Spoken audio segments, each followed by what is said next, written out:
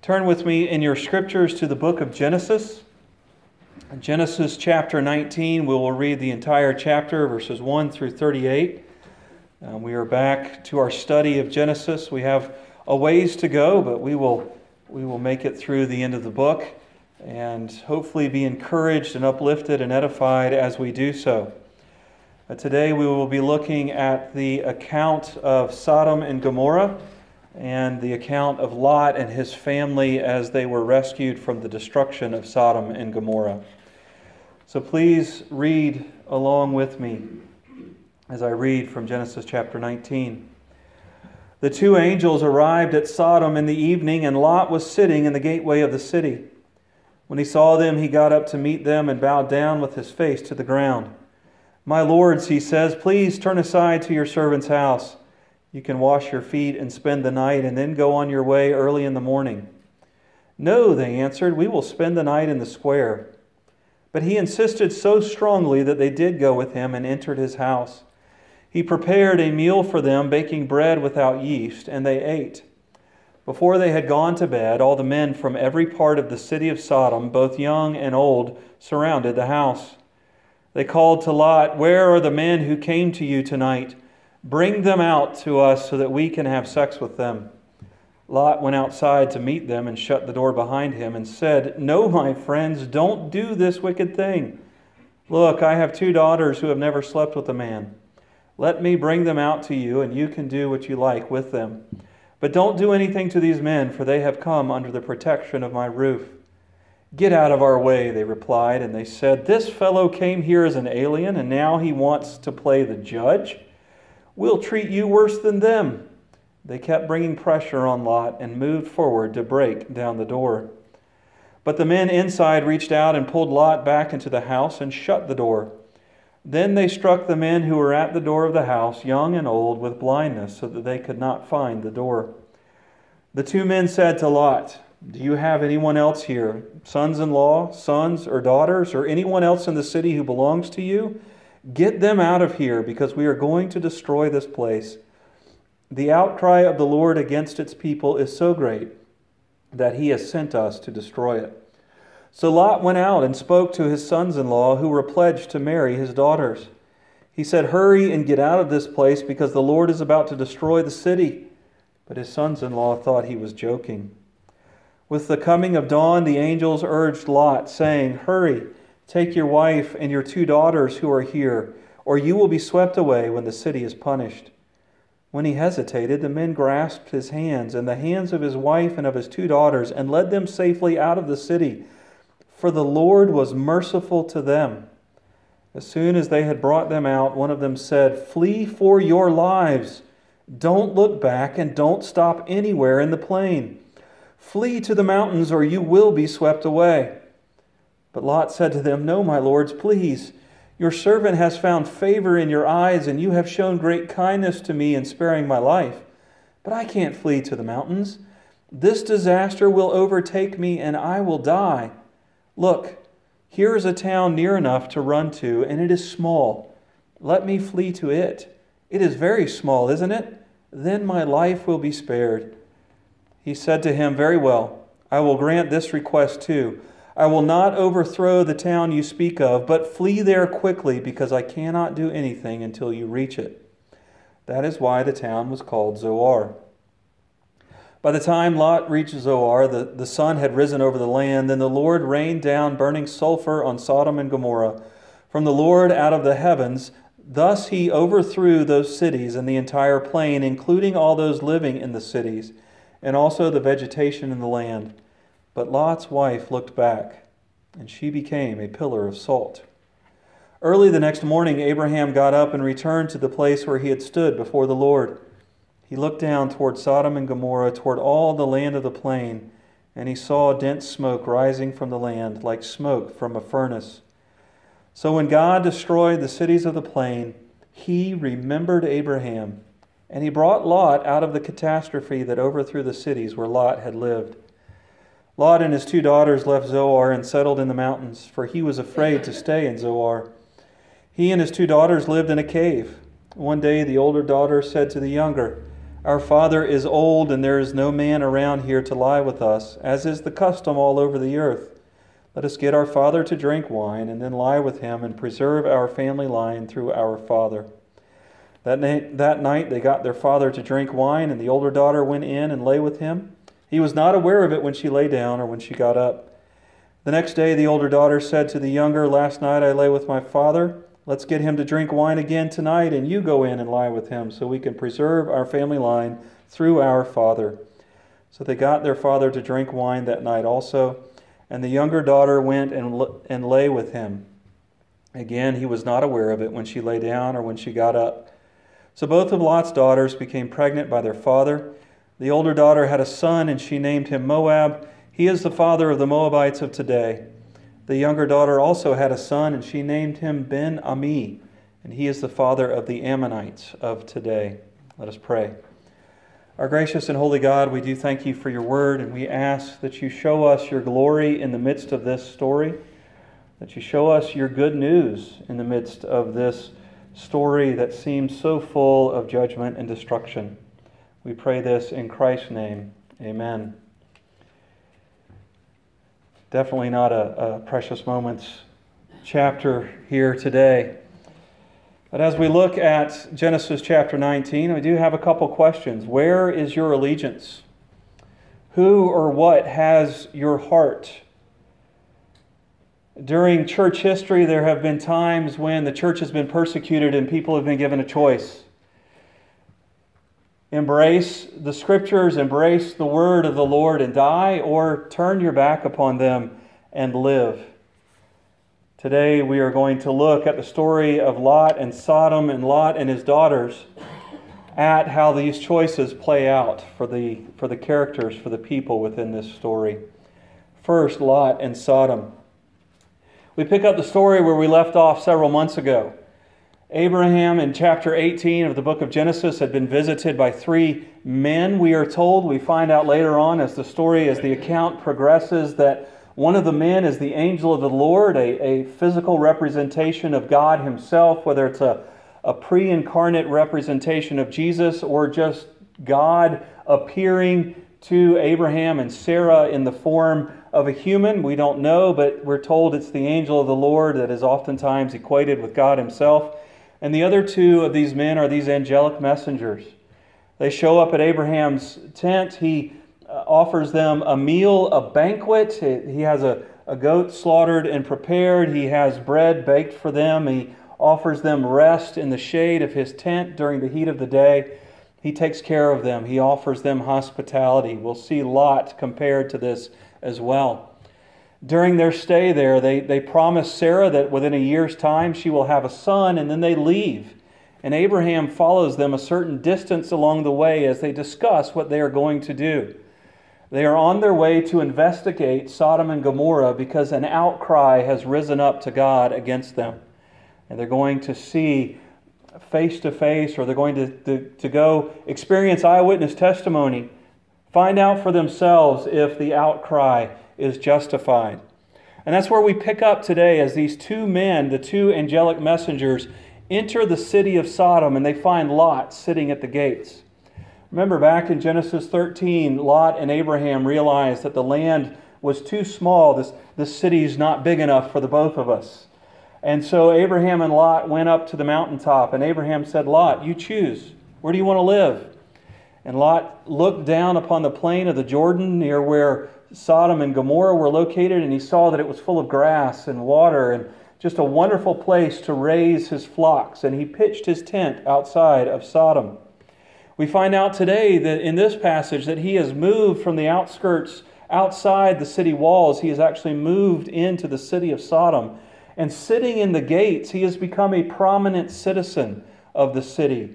That's where the prominent citizens sat. That's where the judges sat to mitigate disputes and things like that. And so Lot has reached himself a place of political citizenship and prominence within the city of Sodom. We see a progression there.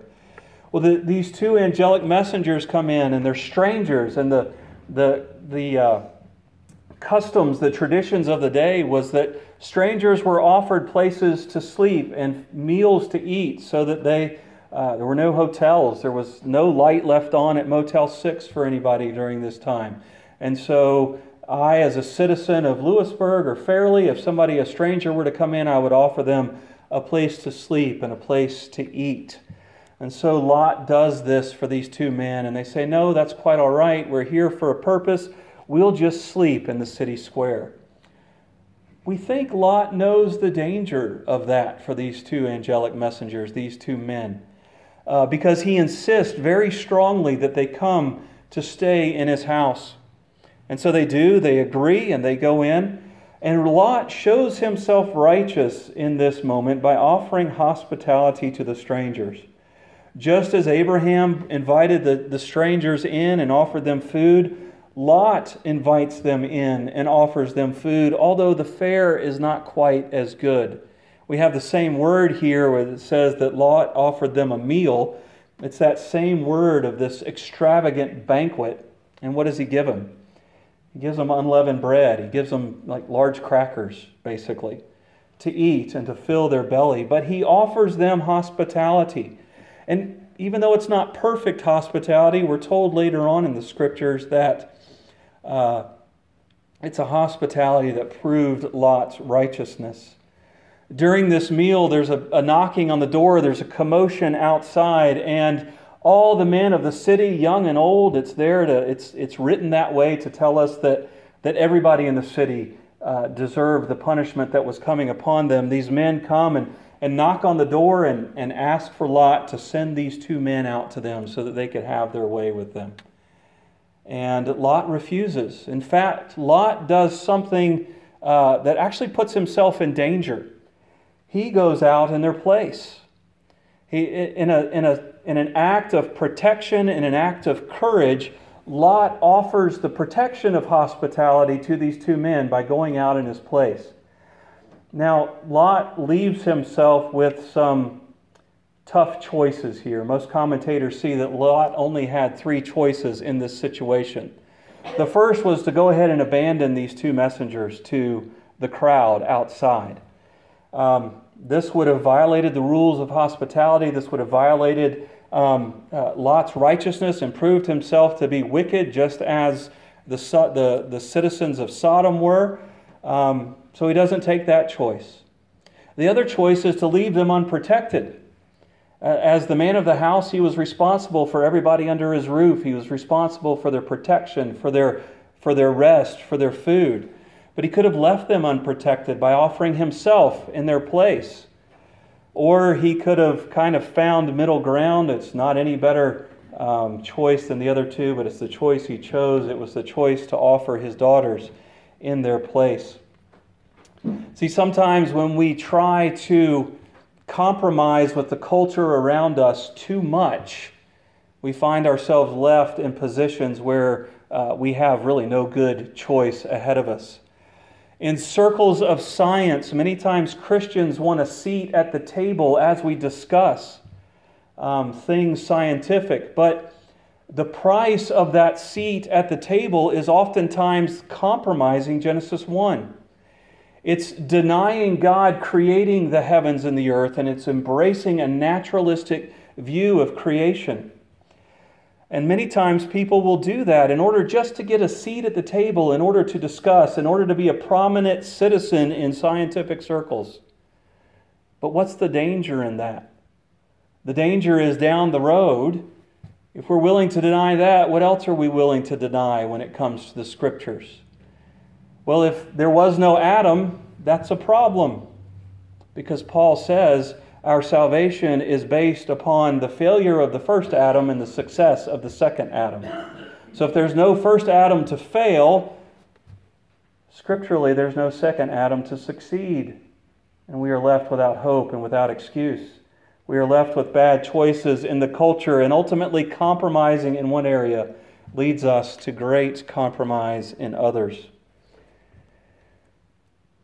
Lot argues with the men. They refuse. They begin to attack him. The two messengers reach out, pull him back in, and disperse the crowd through blinding them. Probably a dazzling light, the way the language is there. And then they tell him, they say, go out and find any sons or daughters or sons-in-laws that are not here within this house and warn them that tomorrow this city will be destroyed, and get out. And they think he's joking. He goes to his sons-in-laws, whether they're actually married or just engaged. Engagement during this time, betrothal, was very similar to marriage. It was just a difference of degrees. But his sons-in-law think he is joking, and they abandon Lot. So the sun rises, and the angels grab Lot and his family out by the arm. They take him outside the city, and they say, flee to the mountains. God has provided this great rescue for Lot and his family. And what does Lot do? He hesitates and he bargains. He hesitates. They've told him, leave the city now because it's going to be destroyed. And Lot just kind of stands there. They have to grab him and his wife and his daughters and drag them out of the city. And then Lot says, when they say, go to the mountains and you'll be protected, Lot says, wait a minute. I don't like the mountains. I like the city. Can I get rescue in the city instead of in the mountains?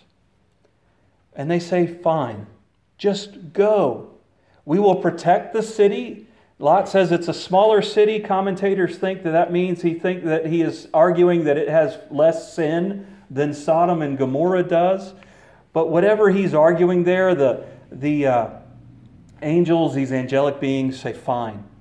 Get to the city. As soon as you get there, the work will start. God's work of judging Sodom and Gomorrah will begin. And he makes his way to Sodom and Gomorrah as he is he makes his way to Zoar. As he is on his way there, we're told that fire or brimstone, bitumen, tar, all these different things involved with heat destroy Sodom and Gomorrah. Some people think that this may have been an earthquake. Knowing the different minerals in the area, knowing the geology of the area, some people think that this might have been an earthquake. But whether it was an earthquake or whether it was actually stuff raining down from heaven, Scripture is clear that the Lord was in this.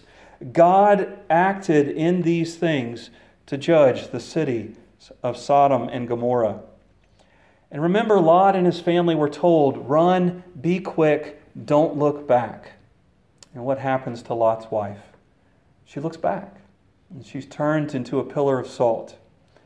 We learn three things from this account of Lot and Sodom. The first thing we learn or that we look at is what is the particular sin of Sodom and Gomorrah? We have a tendency to look at this particular passage, Genesis 19, especially in our culture today. We have a tendency to look at this passage and fixate on one particular sin, that sin of the men wanting to, as the King James Version says, to know the messengers. But we have to look at the rest of Scripture before we determine and make a hard and fast decision on what was the sin of Sodom. Isaiah 1, 10 and 17, Isaiah chapter 1, verses 10 and 17 tell us that Sodom and Gomorrah are guilty of the sin of social oppression. The strong have exerted power to abuse the weak. They are keeping them in a place of political and economic oppression. Jeremiah 23:14 tells us that Sodom and Gomorrah were guilty of adultery, of lying, of aiding the criminal elements of society. And the one passage we typically go to discuss the sins of Sodom and Gomorrah is Ezekiel 16:49 and 50. They tell us that Sodom and Gomorrah were guilty of arrogance. They were guilty of amassing wealth without concern for the poor and the less fortunate. They were guilty of pride and finally of detestable things. As we look at this, we see that the sexual sins of Sodom and Gomorrah were the proverbial straw that broke the camel's back. There were deeper underlying sins. Sins of ignoring justice. Sins of ignoring righteousness. Sins of placing themselves as more important than God.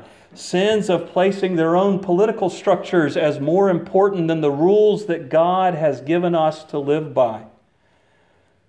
Paul says in Romans chapter 1, when he talks about the exchanging of the natural for the unnatural in relation between men and women with women, he says that is the judgment. That is the end of a long process whereby men have ignored God for far too long. We look at our culture today and we decry the lack of purity and chastity within our culture. That's the end of a long process that we have been going to, and sometimes, it pains me to say this, sometimes we of the church have been complicit in that process. We have not spoken out against things like pride. We have not spoken out against things like arrogance. We have not spoken out against things like the oppression of the weak by the strong. And we have become complicit in the sins of our culture. And unfortunately, our culture is reaping what it has sown. The second thing we learn about this relationship between Lot and Sodom is that God judges sin. The language of Genesis 19:23 through 28 should remind us of Revelation 9:2 and 18:9. He talks about fire, he talks about brimstone, he talks about smoke rising like a furnace. Some of the exact same words that John uses to describe the lake of fire in the book of Revelation. God will judge sin. Oh, brothers and sisters, we ache sometimes and say, how long? We ache sometimes and say, when? But the truth, the reality is that God judges sin. Not just the sin of same-sex relationships, but the sin of pride, the sin of arrogance, the sin of idolatry, the sin of anger, the sin of murder, the sin of having other gods before Him, the sin of disrespecting our parents. Paul says once again in the book of Romans that God is waiting patiently. Seems odd, doesn't it? We watch our world just seemingly descend into madness and chaos, and we're told it's God waiting patiently. Why is it God waiting patiently? Well, that's the third thing we learn from this, is that God provides rescue from judgment. Look at Lot. Lot tried really hard to be hospitable, and he messed it up really bad, almost. He didn't give them a meal that you would typically give. He almost threw the men back out to the wolves, or at least himself or his daughters out to the wolves. He tried really hard to be hospitable. He left the city after hesitating and waiting. Instead of going to the mountains, he goes to the city. He tried really hard to be righteous, but he got it all wrong. And God rescued him anyway. Why did God rescue Lot? It's there near the end of that first portion of the passage. So when God destroyed the cities of the plain, He remembered who? Lot? No, He remembered Abraham.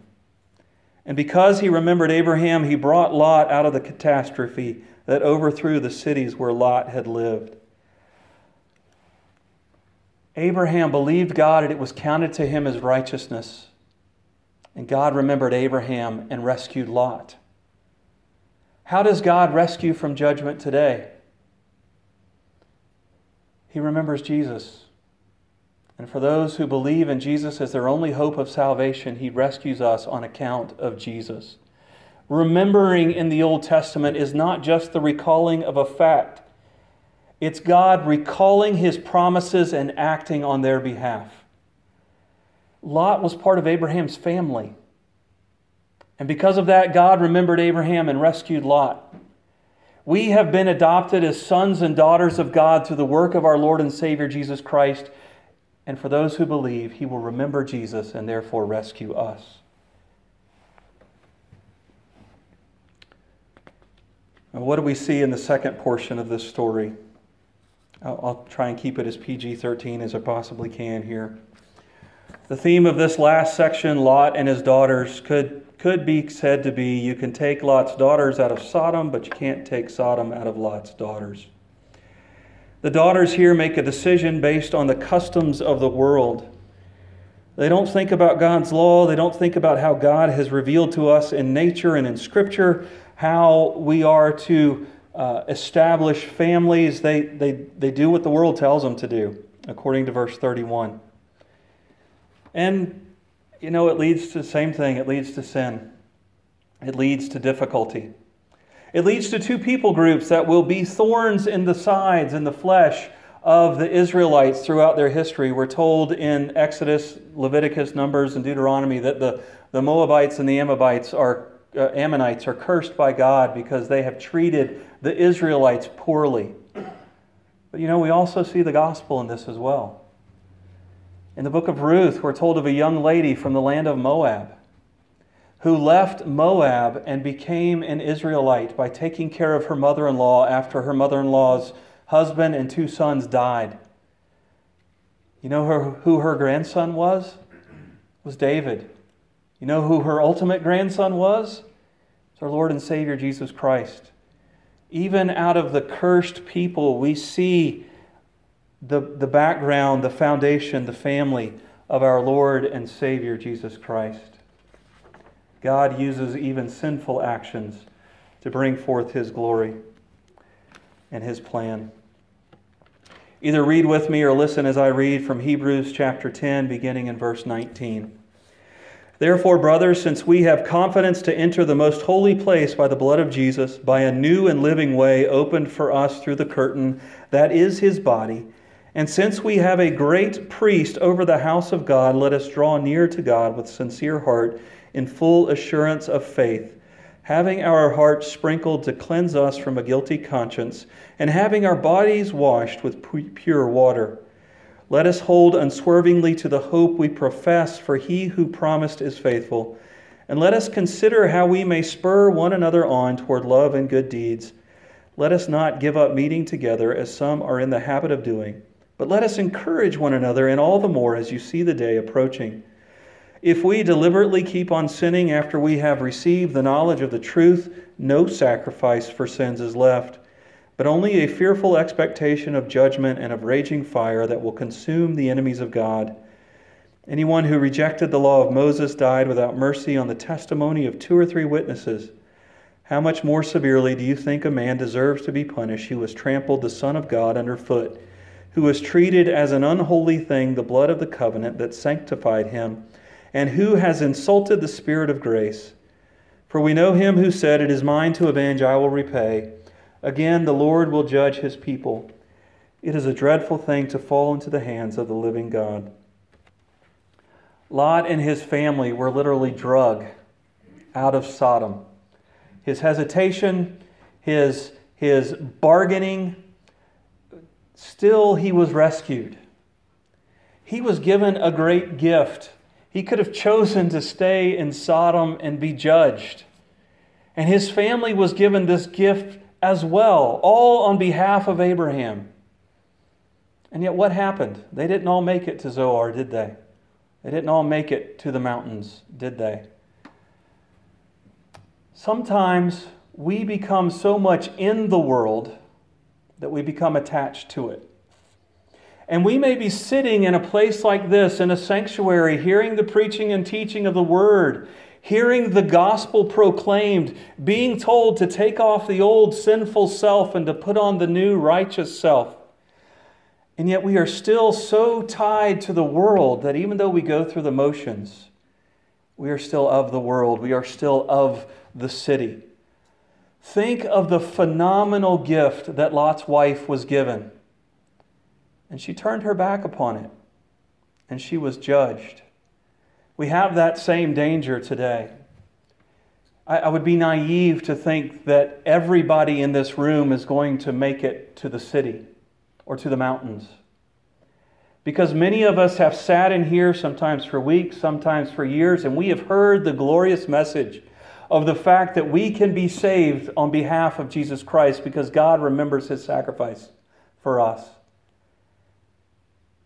And we are willing to turn our back on that glorious message in a heartbeat. Many of us have friends that know that. Many of us may be questioning today if we are that person. Now, I will give you some hope. If you are questioning today, oh my goodness, you know what? There are so many sins that I really just love and enjoy, they're so hard to put aside. Am I Lot's wife? I'll give you the hope that if you're asking that question today, that the likelihood is that you are not, that you are saved. Because the person who loves Jesus truly, the person who has truly embraced Lord and Savior Jesus Christ as their Savior, questions when they sin, feels guilt and feels shame. If you're sitting here today, though, and you say, you know what, I really kind of enjoy the world a lot more than I enjoy sitting here, and I'm okay with that, you need to stop and stop turning your back upon the rescue that God is offering you. The author of Hebrews here uses very strong language to talk about those people. He says, you are trampling the Son of God underfoot. You are treating as an unholy thing the blood of the covenant that saved us. And you are insulting the Spirit of grace. Lot and his wife remind us of two things. Number one, don't reject the gospel. There is judgment for those who do. But it also reminds us that as imperfectly as we try to be righteous, we are saved because God has remembered Jesus. Let us pray. Our God and Father above, as we look at this passage, just drive deeply into our hearts our need to be reminded over and over again when we stumble and when we fall that we are saved on behalf of the righteousness of your Son. Not for anything we do, but because of what He has done. But for those of us who do not know Him in this room, remind us before it's too late that we desperately need to be remembered on behalf of Christ and not by our own works, because our own works will be judged and they will be found lacking. So remind us that we need a Savior.